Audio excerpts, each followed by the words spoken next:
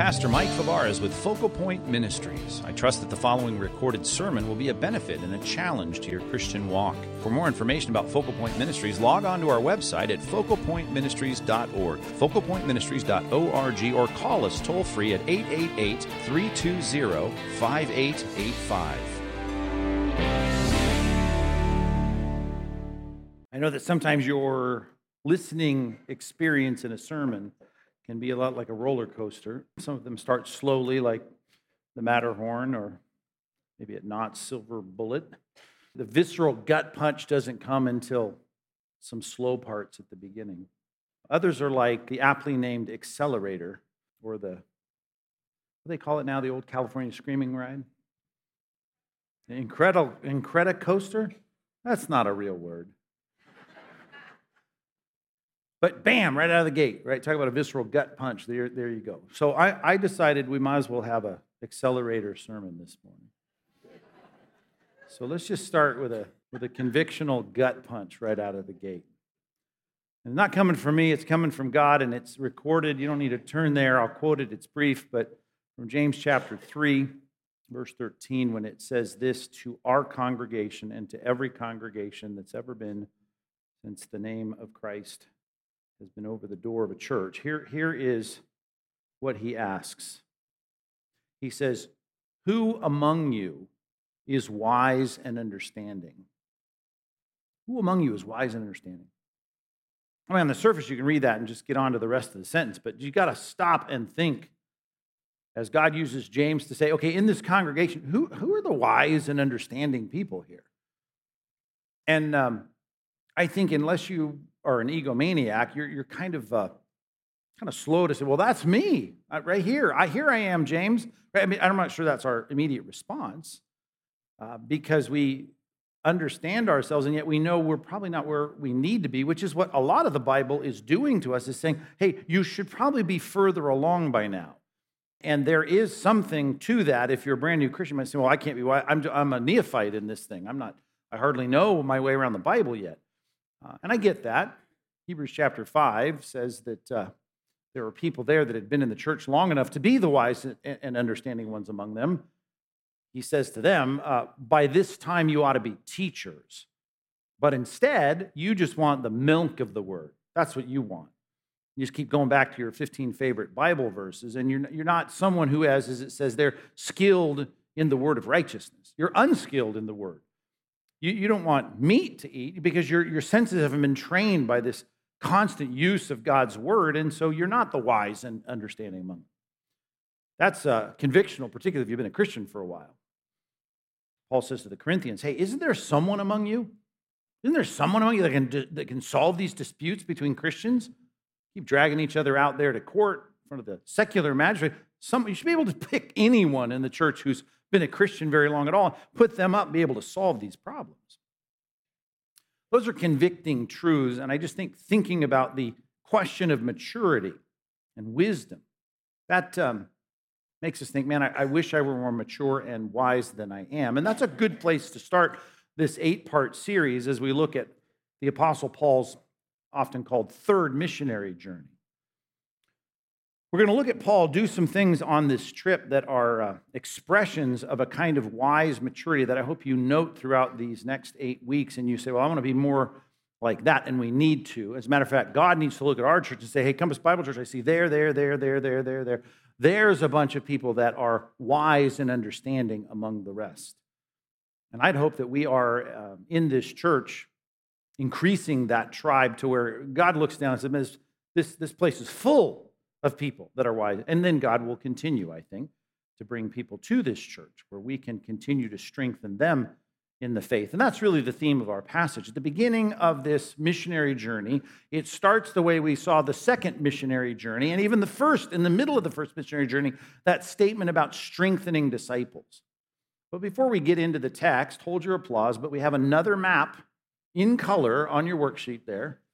And you need to look at it so we can kind of get oriented to the geography of this third trip, which looks a lot like the second trip. It'd be hard to distinguish them, and yet there is a distinguishing feature. At least get oriented here, and I'll try to do it backwards for you, but if you picture, let's start with the two Antiochs. You got to start with the first Antioch, and it's in a region called Syria, north of Israel. So that we often call Syrian Antioch. And then there's the Antioch that's in the center of Asia Minor, modern-day Turkey, and we call that Pisidian Antioch because it's in the region of Pisidia. And that's an important city. And we saw Paul get there before, and we thought, okay, you are going to take the Roman road from there to the city of Ephesus. That's what we thought, and there was a lot of reasons I tried to at least suggest that was his intention, but God kept closing the doors, and he kept driving them north until finally they got to the port city of Troas, and there we had, in the second missionary journey, what is called the Macedonian Call, where Paul then goes across the Aegean Sea, up and around to a lot of places there in Greece, modern-day Greece, Achaia, and Macedonia. All the cities, you see, Paul is going to leave on this third missionary journey, and we're going to cover a lot of ground today, even though there's not much detail on it. He's going to stop in for some home cooking in Tarsus. You see that there, we assume. That's on the road there. And Derbe and Lystra and Iconium, and then to Antioch.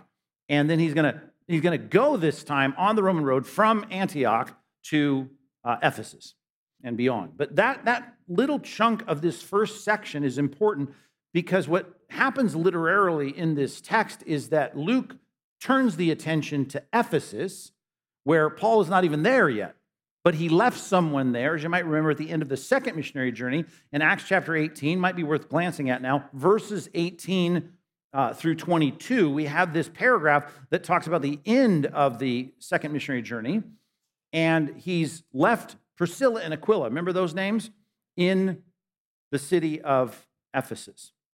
And so in this passage that we're about to read and study and trying to untangle, we'll try to get these pieces teased out because we're going to see the interest of the text move us from Paul's leaving to do what he's always trying to do with people that are already converted, and that is strengthen them. And then we're going to see how his disciples, who he had strengthened, end up strengthening somebody named Apollos. But let's at least glance through verse 18 through 22 that give you the orientation to all that's going on here.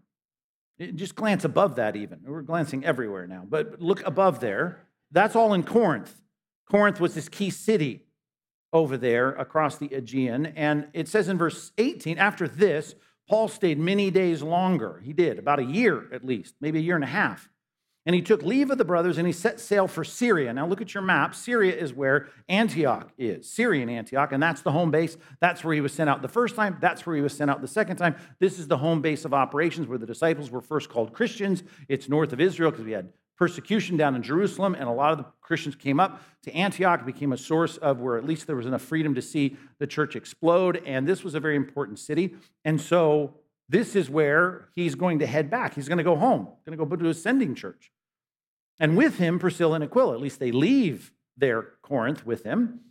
Now he's got this weird thing we looked at last time, this haircut, which ends his vow, and they come to Ephesus. Now you think he spent a lot of time trying to get to Ephesus, so it seemed, but he doesn't stay. He does leave them, who's them, Priscilla and Aquila, in Ephesus, and he himself went to the synagogue, reasoned with the Jews, and when they asked him to stay for a longer period, he declined. But taking his leave of them, he said, I will return to you if God wills. And a little preview, spoiler, he's going to get there and spend a lot of time in Ephesus. And that's where in chapter 19, next week, we're going to start to see the beginning of his ministry there in Ephesus.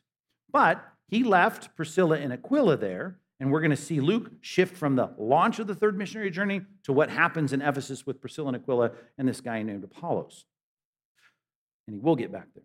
And when he landed in Caesarea, that's on the coast of Israel, right? Caesarea Maritime, the port city on the Mediterranean, he went up and greeted the church. So he goes up, and that we're assuming that indication is one everyone would understand in the first century, to go to the church, the beginning of the church in Jerusalem, where we still had apostles there. And he goes there, and we don't learn anything about it, what he does. But after that, he went down, it says, to Antioch. That's Antioch of Syria. That's the home base. And that's what he set out to do in verse 18, to go to Syria, which, of course, why is that important? Because Antioch is there. So you can go back to the home church where he started. Now, it's unceremonious here, and there's no division, and maybe it would be great if I was on the committee, I'd say, well, let's put a space between these. I see how it runs all together. I get that. But between verse 22 and verse 23 is the end of the second missionary journey. He's made it all the way back to Antioch, and in verse 23, he's going to leave. After spending some time there in Antioch of Syria, he departed, and he went from one place to the next through the region of Galatia and Phrygia, strengthening all the disciples. So there's our theme in this particular section. And yet, I'm going to now, with Luke, go to Ephesus. He's not quite there yet, but it says in verse 24, now a Jew named Apollos, a native of Alexandria, came to Ephesus. Everyone's coming to Ephesus. Why?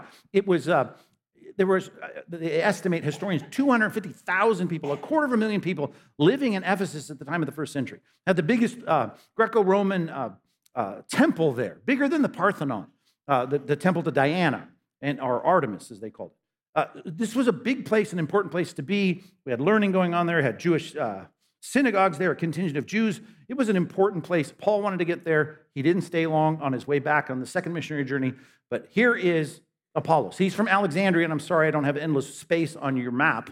If I did, I would show more south of the Mediterranean, because if you know your geography, south of the Mediterranean is the continent of Africa. North of Africa, they're in Egypt. Delta Nile, there's a city, very important city, becomes very important in church history. Alexandria, and this from Alexandria is where this guy was from. And now look at all the piled on compliments about this guy. He was an eloquent man. He was competent in the scripture, so he knows the Old Testament text of scripture. He had been instructed in the way of the Lord. Now that phrase, way of the Lord, or the way of Christ, the way of God, that's the way that the early church was named by people saying this is a sect of Judaism because they believe they found the Messiah and that Jesus of Nazareth is the Messiah. So this is a phrase here which is definitely indicating that he was in the right path, right? He was instructed in the way, and not just instructed, he was all about it, being fervent in spirit, which is a phrase that Paul uses over in Romans 15 to describe how we all ought to be. And I think everything here is leading me to believe this guy's got it together. If he were to get hit by a big camel, at this point, he would be forgiven and right with God and redeemed. He spoke and taught accurately the things concerning Jesus. His resume is being built here in this long list. Here, though, we have a comma and the word though. Though he only knew of the baptism of John. John who? John the Baptist, that's what we call him. John was the forerunner of Christ. He was baptizing people, and it was called the baptism of repentance, you might remember. People were coming and repenting of their sins, except for the peanut gallery that watched him and made fun of him. But he was up there saying to people, you need to repent of your sins because I need to prepare your heart for the coming of the Messiah. He even sees the Messiah. Here's the Lamb of God that takes away the sin of the world. Apollos knows about Christ. So he's been taught about Christ. He's repented, and he knows about the baptism of John. We assume that when he was traveling from Alexandria to Jerusalem, to Israel, to Galilee, to Perea, that he submitted in the Sea of Galilee or the Jordan River, rather, to the baptism of John. That's what we're assuming. He's all about all of that. But he doesn't, apparently, here know the rest of the story. If you have the Lamb of God that takes away the sin of the world, and you've read Isaiah 53, and you know about the coming of the Messiah, and you say, yeah, I'm all about that. I'm all about Jesus. He's even teaching about Jesus now. But he may not know about, I don't know when the recording stopped in his mind, but he perhaps didn't know about the crucifixion, about how God, through a transaction on a Roman execution rack, took care of the problem of sin. Maybe he didn't know about the resurrection. If you're going to preach the gospel, right? Paul says in 1 Corinthians 15, a cornerstone essential is the resurrection of Christ that vindicates the death of Christ. So the death, burial, resurrection, perhaps that was missing. Or the ascension, right? The fact that he ascended to the right hand of the Father and then promised that he'd come back exactly the way that we saw. There was a lot to the story, and maybe some point in the way his knowledge ended. And yet he responded positively to everything up until that point. He only knew the baptism of John, which means he had it right about Jesus. He knew who he was repentant. He was all about it. He's teaching people to do the same. He began to speak boldly in the synagogue. But when Priscilla and Aquila heard him, those are disciples of Paul, tent makers. Remember, they became close. They became friends, ministerial partners. They had the same trade that Paul was bivocational, doing this with them. They took him, Priscilla and Aquila did, aside and explained to him the way of God more accurately. Is that a good thing or a bad thing? It's a great thing. It's what he needed. Verse 27. And when he, Apollos, wished to cross to Achaia, right? The key city was Corinth. The brothers encouraged him, and they wrote to the disciples. They gave him these letters here of recommendation to welcome him. So he gets these commendation letters, these resume building letters, these references from the Christians here in this city in Ephesus. And he's going across the Aegean Sea now to Corinth, and he's going to take up residence there and become a key preacher. So much so that Paul's going to write back and say, hey, you guys are all about your favorite preachers, Peter, Cephas, me, and Apollos. You got to stop with wearing jerseys to church about who your favorite preacher is, he says. But the point is, he's a big deal preacher among the Corinthians. Paul gives no correction to his preaching. He says it's good. He did well. So the point is, this whole encounter with Priscilla and Aquila was well received by Apollos. The PhD preacher hears from the tent-making disciples of Paul, and he responds positively, and everyone gives him commendation to go across to Corinth. And when he arrived, what happened in Corinth? He greatly helped those who through grace had believed. So the Christians were encouraged, for he powerfully refuted the Jews in public, showing by the scriptures that the Christ was Jesus.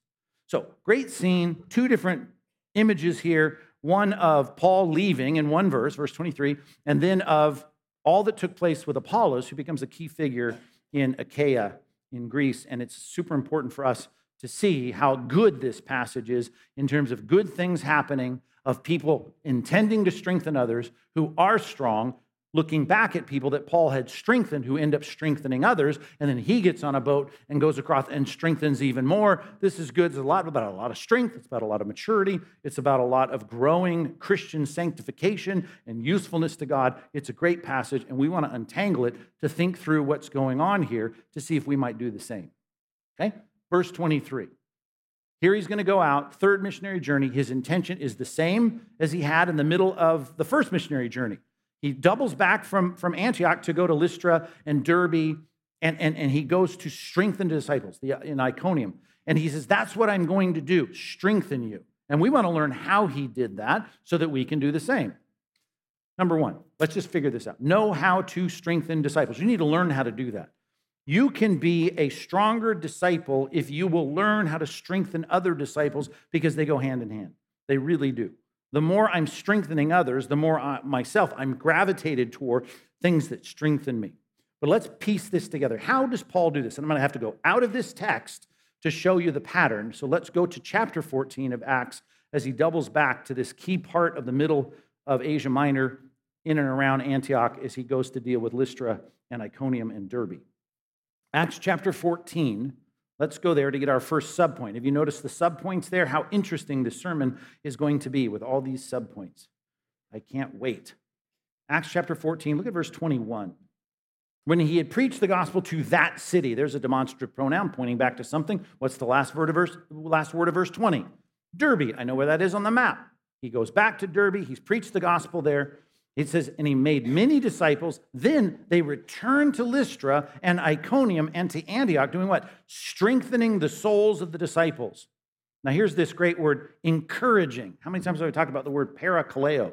Parakaleo translates the word into English, encouraging. Encouraging is not like a card you pick out at CVS and send to someone. It could be, I suppose, but encouraging is a much stronger, more masculine word in Scripture. It's a preposition, and it means next to or beside, and kaleo, to call in. And I often illustrate it this way, so bear with me if you've heard it 20 times, but it's like a knee that is injured, ligaments are stretched or torn or whatever. We need a knee brace. Those elements, those pieces of plastic and whatever it might be, neoprene, it's all put next to your joint to shore you up. Parakaleo. So to use the word strengthen and encourage, it's almost synonymous.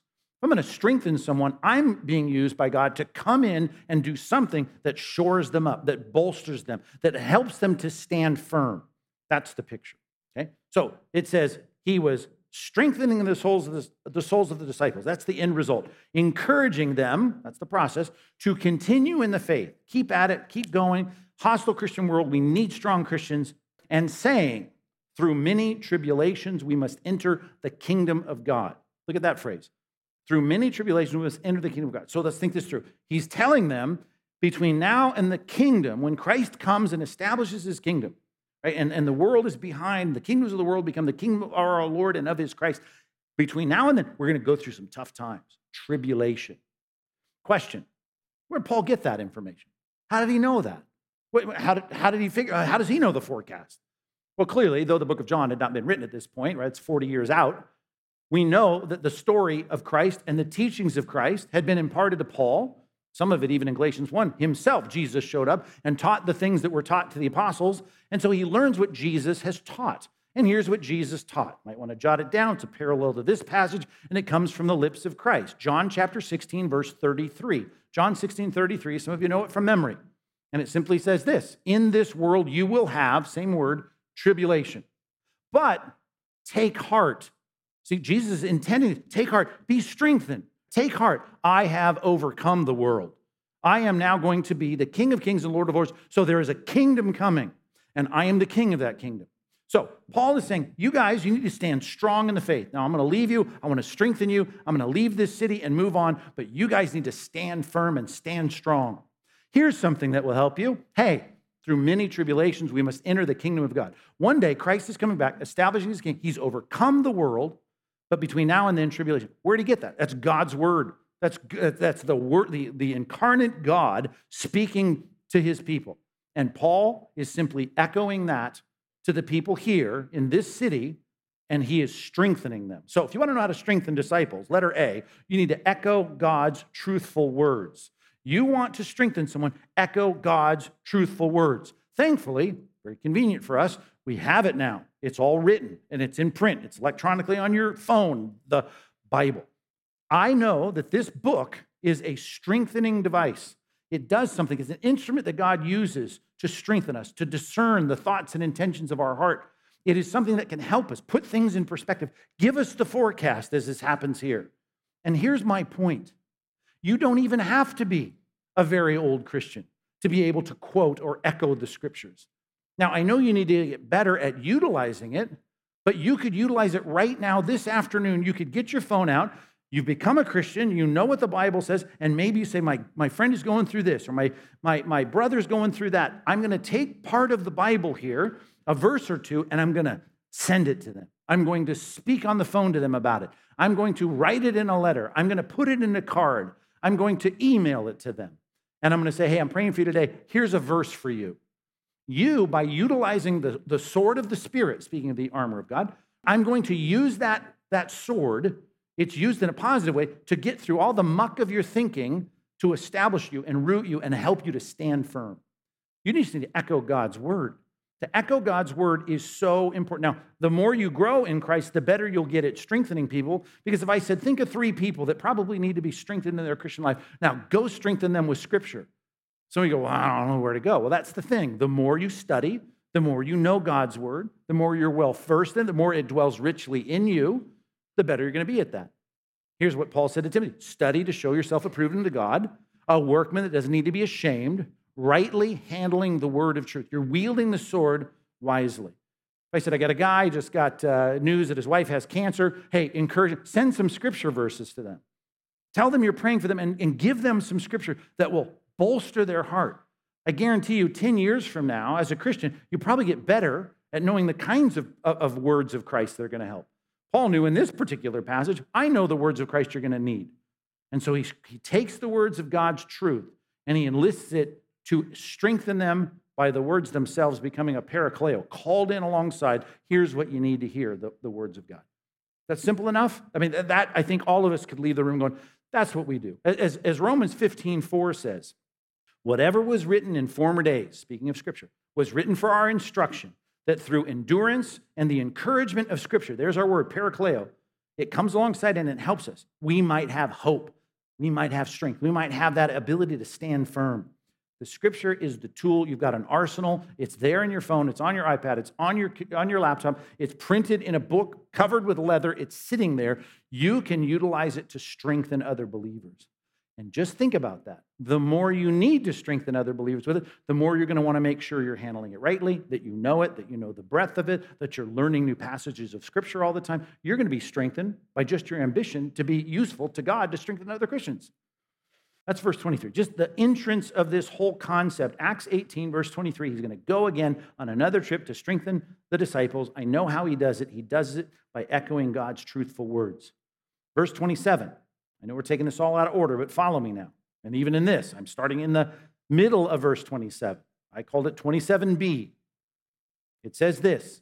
When he, let's just get the context, Apollos, wished to cross to Achaia, he's going to end up in Corinth, the brothers encouraged him, there's our word, parakleo, and wrote to the disciples, that means over there in Corinth, in Achaia, to welcome him, Apollos.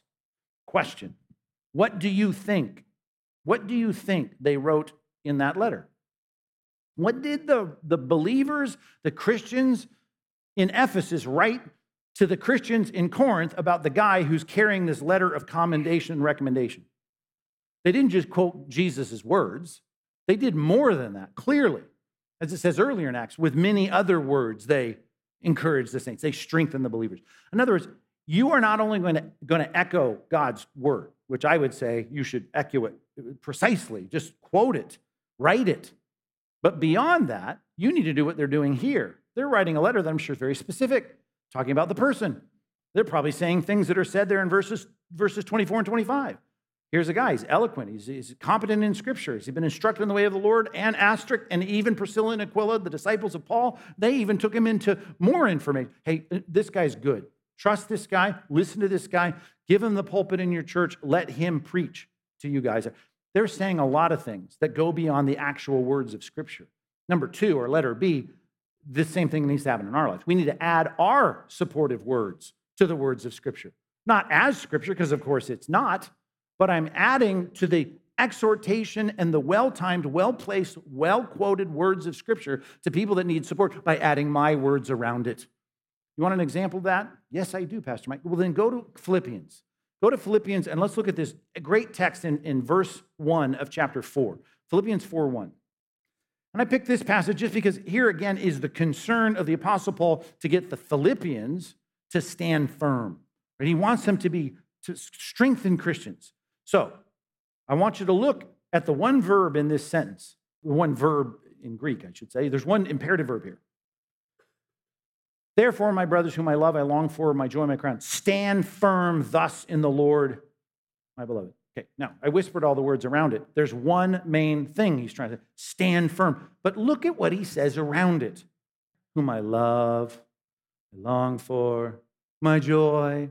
Oh, you're my crown. Stand firm in the Lord, my beloved. I mean, dude, we got it already. You like us, right? It's like, what are you doing? Here's what he's doing. He's adding his supportive words, right, to the exhortation of Christ, which is stand firm. Don't back down. Don't be timid. You stand up for Christ. You stand shoulder to shoulder with other Christians, and you fight the good fight of faith. I mean, this is the tenor of what he wants to communicate, but he surrounds it with personal words. Paul loves the Philippians. Paul longs for the Philippians. Paul considers the Philippians his joy and his crown, and he loves them. That's some supportive words surrounding the words of Scripture, the words of truth, God's truth regarding what they needed. And all I'm telling you is you need to get good at adding those words as well. Matter of fact, in your small groups this week, one of the questions early on in the questions, I'm asking you to see what a powerful thing words do to bolster people's strength, to get them to stand firm. And by the way, in our passage, if you go back to chapter 18, you look there in verse 27, it says they encouraged him and they wrote to the disciples and to welcome him. Now, I know they can't FaceTime him. I know they can't, call them. So they need to write it. But today, I just need you to recognize writing some of these things and giving them, sending them to people is powerful. Because I know there's probably texts on your phone you've read more than once. I'll bet there's cards in your dresser that you keep because you want to read them again, because you've read them multiple times. Why? Because they encouraged you. They strengthened you. In some way, they got you up and saying, I can do this. And all I'm telling you is it's not a bad thing for us to follow the example, though. It's necessary here that you don't just say supportive things that surround and echo and continue your personalization of God's truth, but that you write some of them, that you text them, that you email them, that you send them, that you write them down. Echo God's truthful words. That's the core. That's how God really works within the hearts of people who are weak and need to be strengthened. Your supportive words around that. And I could go on and on with examples of this from Scripture. But we need to give our supportive words that continue to add that kind of encouragement to the truths of God's word, as they did here. Now can you see what letter C is supposed to point to? Verse 27a. Now I'm going to shift the focus in the subject here, and that's Apollos. When he, Apollos, wished to cross to Achaia. Now, Paul had done many times, he had sat in a place and wrote a letter and sent it with a messenger to some other place. That's not what Apollos does here. Apollos says, I'm going to get on a ship and I'm going to go to Achaia. I'm going to go to Corinth and I'm going to be there face to face. Why? Perhaps Priscilla and Aquila said, yeah, Paul spent over a year in Corinth. He had taught them, but he had to leave. Man, you're masterful in the Old Testament scriptures. You know the truth. You're eloquent. You're a great teacher. They could use you over there. He said, yeah, I'll write him a letter. I'll send him a text. No, he gets on a ship and he goes. Do you ever see that pattern with Paul? He can't be everywhere at once, but he wants to be. Sometimes he's writing like the Thessalonians, and he says, I got to get there. I want to be there. I want to be face to face with you. Sometimes he tries, and Satan hindered us. But we're going to get there, man. He is committed to being face to face with these people. Even the Apostle John, in writing his short little letters at the end of the New Testament before the book of Revelation, he says things like, I got more to write to you, but I want to talk to you face to face. The value of presence, of you being present. You want to strengthen other Christians, you can't do it just through email. Will it do something? Of course. If you're echoing God's truth and if you're adding your supportive words, but you know what you need to do sometimes? Get in your car and go face to face with these people. Letter C, you need to provide your helpful presence. Your helpful presence. And I add the word helpful because if you want to encourage me at 2 a.m, don't come to my house. That wouldn't be a helpful time. There's things you want. I want to cook you this big casserole. I don't want your casserole. You can bring me a pizza. I've told you my palate is stunted. I didn't like it when I was 9. I don't like it now. So and people say, I got this great new dish. I don't want a new dish. Bring me a hamburger. I just want something simple. So you got to know who you're trying to help. And I'm not talking about your food, although I'm thinking about food now that it's 12:04. I'm trying to say this. Make your presence helpful by knowing that it's a helpful time. In other words, there are some people that you can provide a helpful presence, but if you were to do it every day this week, it may stop being helpful. As it says in the Proverbs, let your foot rarely be in your neighbor's house, lest he grow weary of you and hate you. In other words, there's a point in which you've got to say, just because you want to visit that particular person, you got to know it's the right time. But here is what I am saying. I don't have many people in the church that do need a visit reaching out to me and saying, Pastor Mike, I was in the hospital, I went on the prayer line, but can you just have people stop visiting me? I've been visited way too many times this week. I don't have that very often. Does it happen occasionally? I suppose with some popular person in the church, it happens occasionally.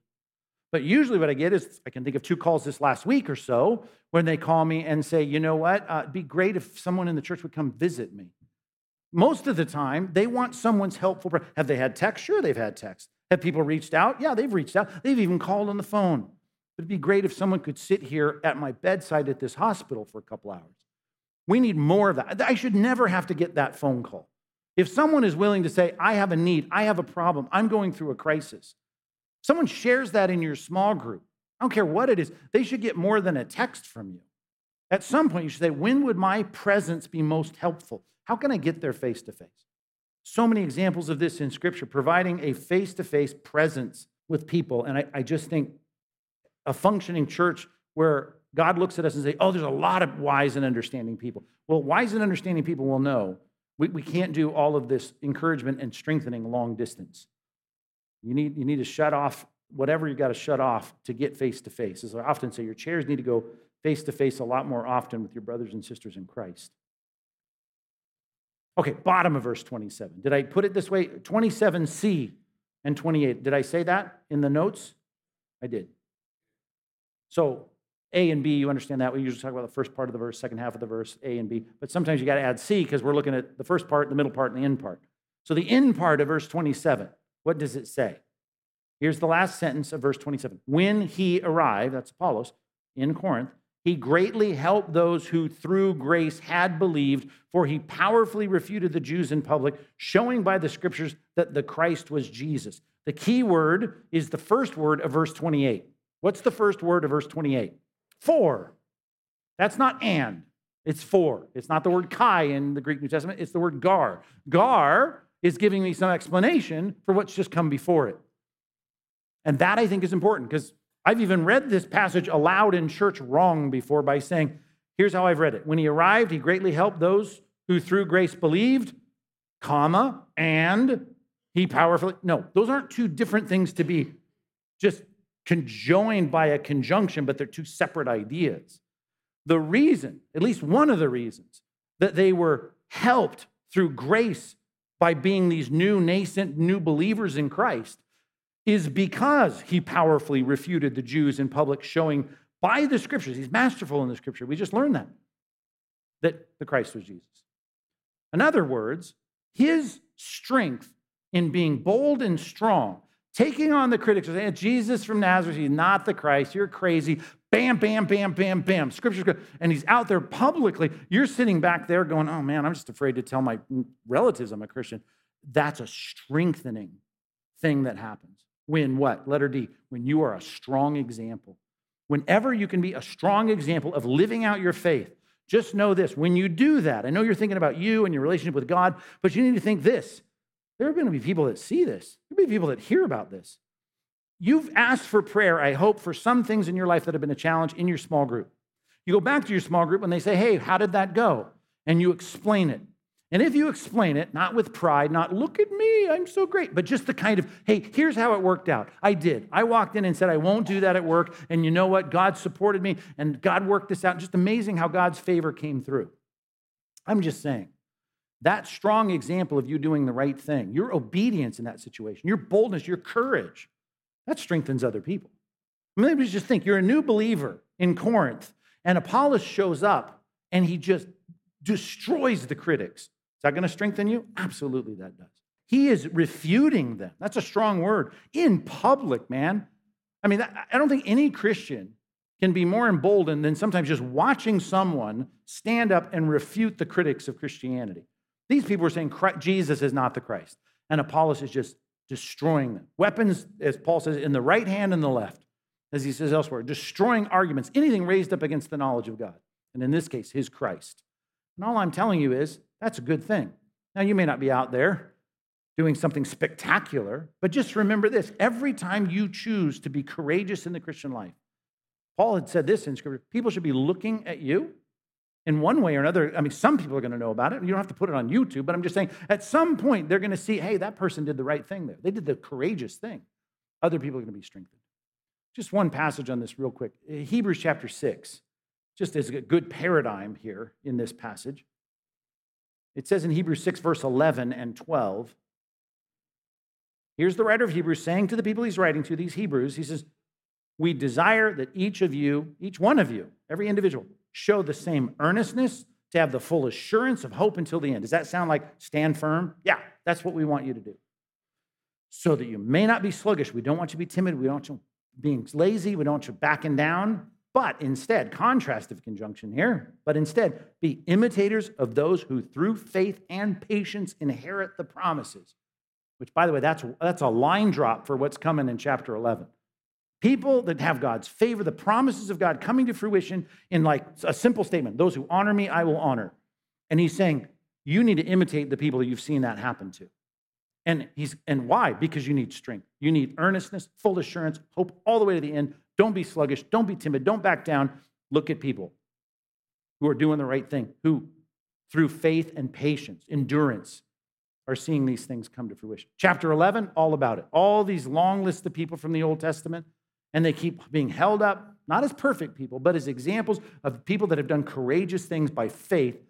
And it's supposed to do what I hope it's done to you as you read through Hebrews 11. It heartens you, it bolsters you, it strengthens you. And what if they're people you know? And it's Brenda, and it's Sam, and it's Tina. You start going, I've watched people in the 21st century deal with hard situations, and man, they honored God, and God honored them. You be that person. You be the person that says, I'm going to make a decision to do something right and courageous and bold and risky. And those things I'm going to do not just for me and my relationship with God, but that act of strength becomes a strengthening act as other people see it. It's a good thing. I guess you could even tie this to the end of the book. In chapter 13, verse 6, talking about our trust in God, he says, we can confidently say, And he quotes this Psalm 118, "The Lord is my helper. I will not fear what man can do to me." Now, I don't want to make too much of the context here, but we should make more of the context than we generally do. He immediately goes, hey, and think of your leaders. Remember your leaders. Those who spoke the word of God to you, consider the outcome of their way of life. Imitate their faith. There's the command again, mimetai. Imitate what they do. And after that, he's trying to get them to think, God is your helper. Be strong. Don't be afraid. You need to be bold. Look at people who've done it and have been bold. Your leaders. Guess what? We could say that to the Corinthians. Hey, Corinthians, I know you're scared at work to say you're a follower of Christ. Say you're a follower of Christ. Look at Apollos out there just destroying them in the streets. That was something that was to bolster their strength. You get the point. Be a strong example. How do you strengthen Christians? There's just 4 things in our passage. Echo God's truth, add your supportive words, provide your presence when you can, and then when you're living, live for Christ courageously, and that's going to make a difference. People are going to see that. It's going to strengthen them. All right, back to this little middle part, verses 24 through 26. Apollos, all these wonderful things about him: eloquent, competent, instructed, fervent, spoke and taught accurately, but he only knew about the baptism of John. So, as he began to speak boldly in the synagogue, Priscilla and Aquila goes, we got to talk to him. They pulled him aside. This is not debating in public. This is not shaming him in the middle of his speech. They explained to him the way of God more accurately. He had an accurate view of God, but it wasn't the whole story. They filled in the gaps. There's another form of strengthening, besides just being a cheerleader for people, and you should be. They're standing up for it, cheer them on. Sometimes they're doing the wrong thing. Sometimes they're doing partly the right thing, but there's more that they should do, and they don't understand there's more to it than that. It's like someone telling me, hey, I went to work this week, and I told my coworkers, Jesus loves you. Good. It's a good start, but let me explain the way of God more accurately to you. There's the love of God, and there's the concern for the gospel, and the reason the gospel is the ultimate act of God's love is because you have a sin problem that needs to be solved. So you need to do more than just tell your friends Jesus loves you. You didn't do evangelism because you said Jesus. Let me explain to you the word more accurately. How do I do that? Number 2, let's give us a heading here. We need to carefully realign erring disciples. And erring is a strong word, especially if I'm thinking about Apollos, because I'm not sure he was erring. He was ignorant. The PhD in the Old Testament scriptures, he just didn't know the full story historically of Christ. He needed to be informed. But let's think about the kinds of things. It was an error to stand up in the synagogue and in Ephesus to preach the message of the gospel, but you only got part of it. He only knew the message of John's repentance and the fact that Jesus was the fulfillment of Old Testament prophecies. We didn't have the message of the cross, I'm assuming. We didn't have the message of the resurrection, I'm assuming. We didn't have the message of the ascension, I'm assuming. So it would be better for you to preach the gospel and to use those elements because you need to preach that. So Priscilla and Aquila are going to correct Apollos. But the first thing I want you to note is what Luke did, and Luke may have been with them. Luke traveled with them earlier. Luke hears their view of him, and certainly everyone's view, I suppose, who knows him, and they pile up all of these compliments. Eloquent, verse 24. Competent, verse 24. Instructed in the way of the Lord, verse 25. Fervent, verse 25. Spoke accurately the things about Jesus, verse 25. That is a good resume. And all I'm saying is, why didn't you say, there was this guy, he thought he knew a lot about the Bible, but he did not know the whole gospel, loser. Why doesn't it read that way? Right? That would be like accurate for a lot of us, because that's what we'd say, they're doing wrong. If only they were as smart and as fully mature as I am. All I'm telling you is that this is filled with compliments, because one thing that we all need to recognize whenever we're going to think, I want to help someone think more accurately about God, to be stronger in their Christian life because they're missing an aspect of it or they're doing the wrong thing here, I want to correct them, we better, letter A, you ready? We better highly respect the person we're correcting, because we're talking here about Christ's disciples. Highly respect Christ's disciples. Because I'm talking here about our church. I'm talking about you, hopefully being a man or a woman of wisdom and understanding. And I would like you to not only cheer on the right behavior, if there's something wrong, I want you to start with, I'm about to correct someone here. I'm about to fill in the gaps for someone here. But I got to start with the fact, who am I talking to? I'm talking to Christ's disciple. And that is, as we say in grammar, that is a genitive of possession. Right? That we're saying Christ, apostrophe S, a possessive. These are Christ's disciples. They're not your disciples. These are God's people. They're not your people. You're correcting, to put it in terms of Romans chapter 14, verse 4. Here's what you need to remember. The Bible says that you are, if you're engaging with somebody that's a Christian, you're engaging with someone who is another man's servant. And in that passage, it says, who are you to judge another man's servant? And I'm saying, hey, Priscilla and Aquila, you guys are. You're judging his message. But I'm saying it starts with this: it is another man's servant. You'd better respect that whenever you're going to start correcting, that you're dealing with God's people. They're not your people. And you better be able to write out a 6-point positive resume about that person before you go dealing with the problem. We're great at finding the dent on the bumper, and the rest of the car is looking really good, and we didn't even acknowledge that everything else is looking good. A lot of good things in Apollos' life. Priscilla and Aquila are going to humbly step up, and they're going to deal with something, but they understand. This person is a follower of Christ. This person is a teacher of Christ. This person is preaching for Christ. This guy is not an enemy. This isn't confrontational, like refuting the Jews in public who are trashing Christ.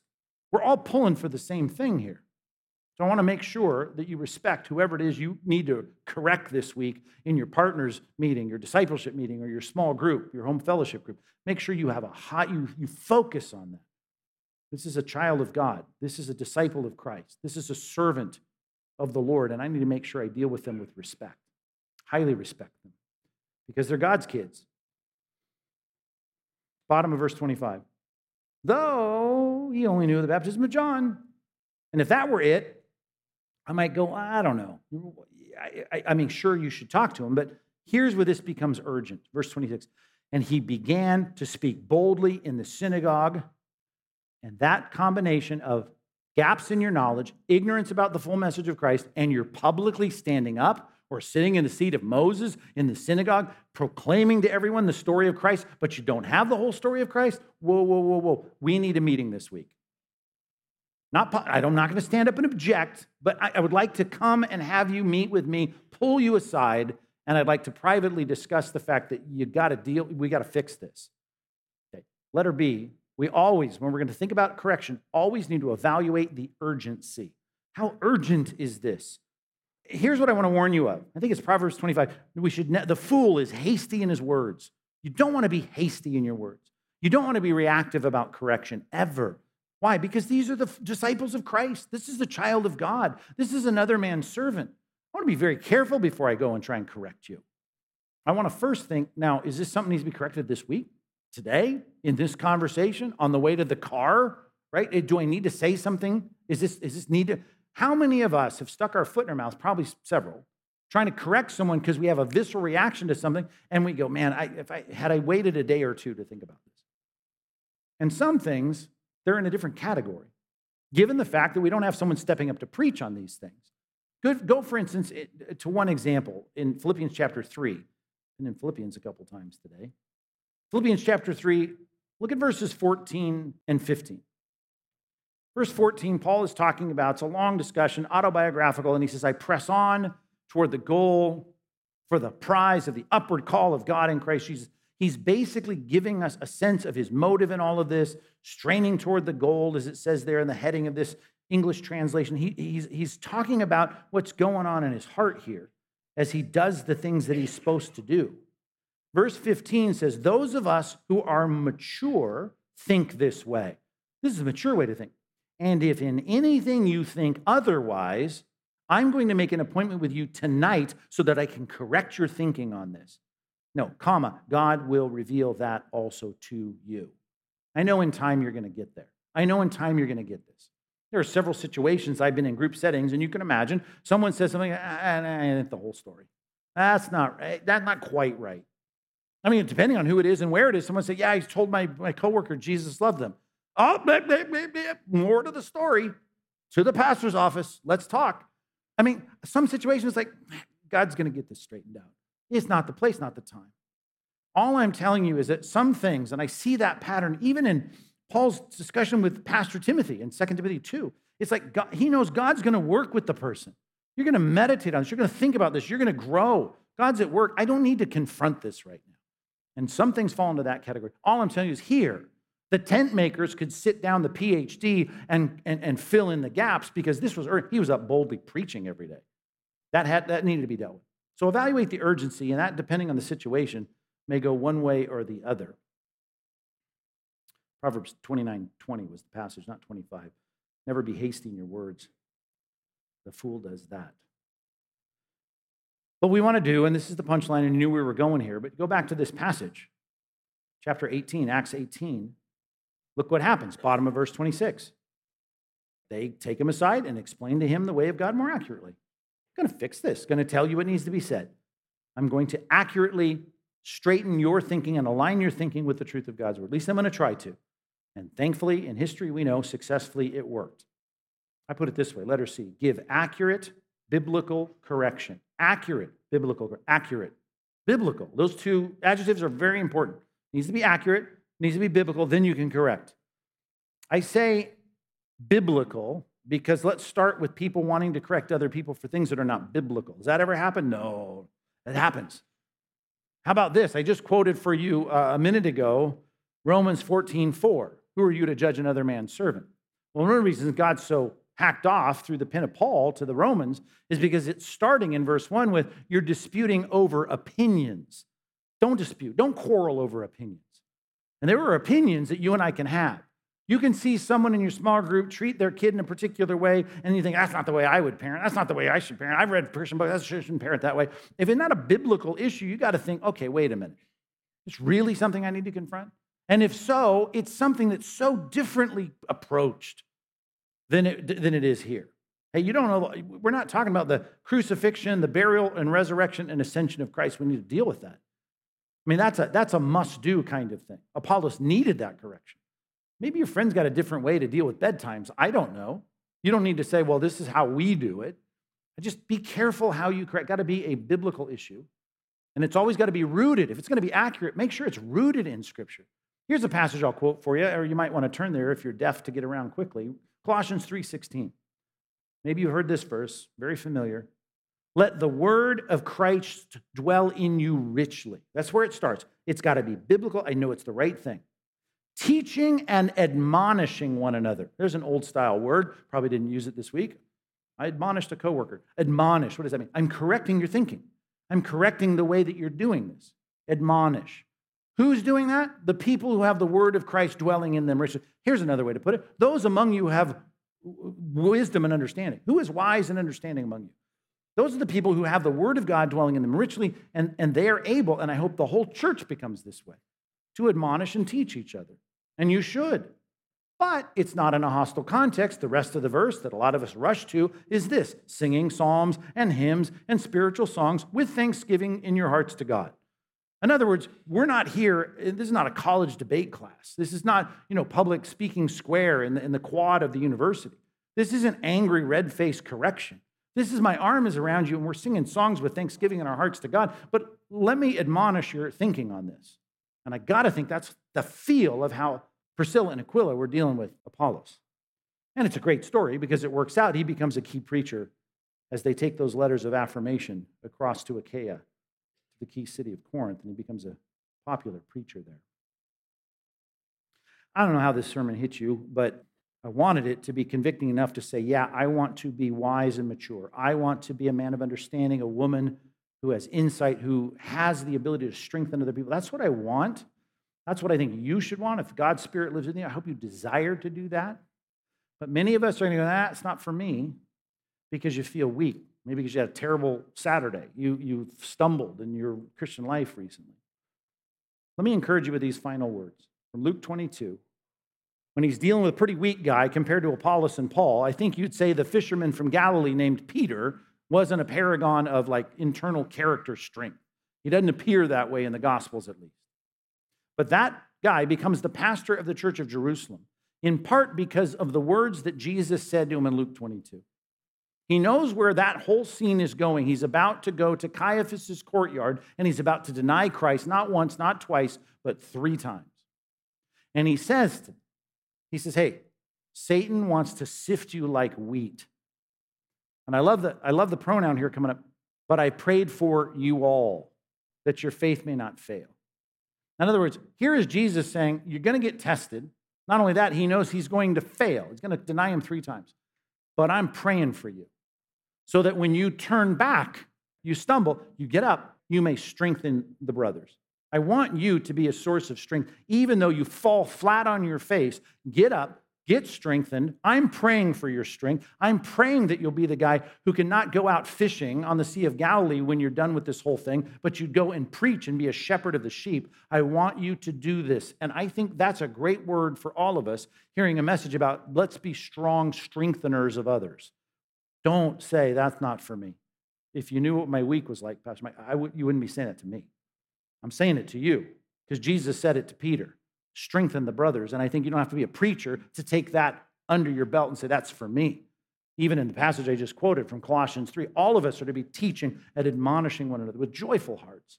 We're on the same team, but we need people that are wise and understanding among us. And I pray that you'll join the ranks or move in the direction of that or go into a varsity level of that as God can look at this church and see you as a place, a heart, a mouth, a set of hands, people that can get in their car and go and strengthen other people in this body. Let's pray. God, we need this perhaps more than ever, as you said we would, because the days are evil, because as your coming approaches, we need to stir one another on more to love and good deeds. We need people that are going to strengthen each other. So I pray for Compass Bible Church that you would fill this church with more and more people that are growing in strength and knowledge and wisdom and understanding. Their maturity is just stealing and fortifying them to be able to be an avenue and a conduit of strength for others. Whether it's someone in a hospital that is struggling, whether it's someone that's lonely and just needs a reminder about the big picture of biblical truth, whether it's someone going through a lawsuit or struggling, whatever it might be, or just maybe needs to be pushed to the next level of their spiritual growth. Let this church be filled with strong, wise, mature Christians. Let us step up to that task knowing you're praying for us in that regard. In Jesus' name, amen.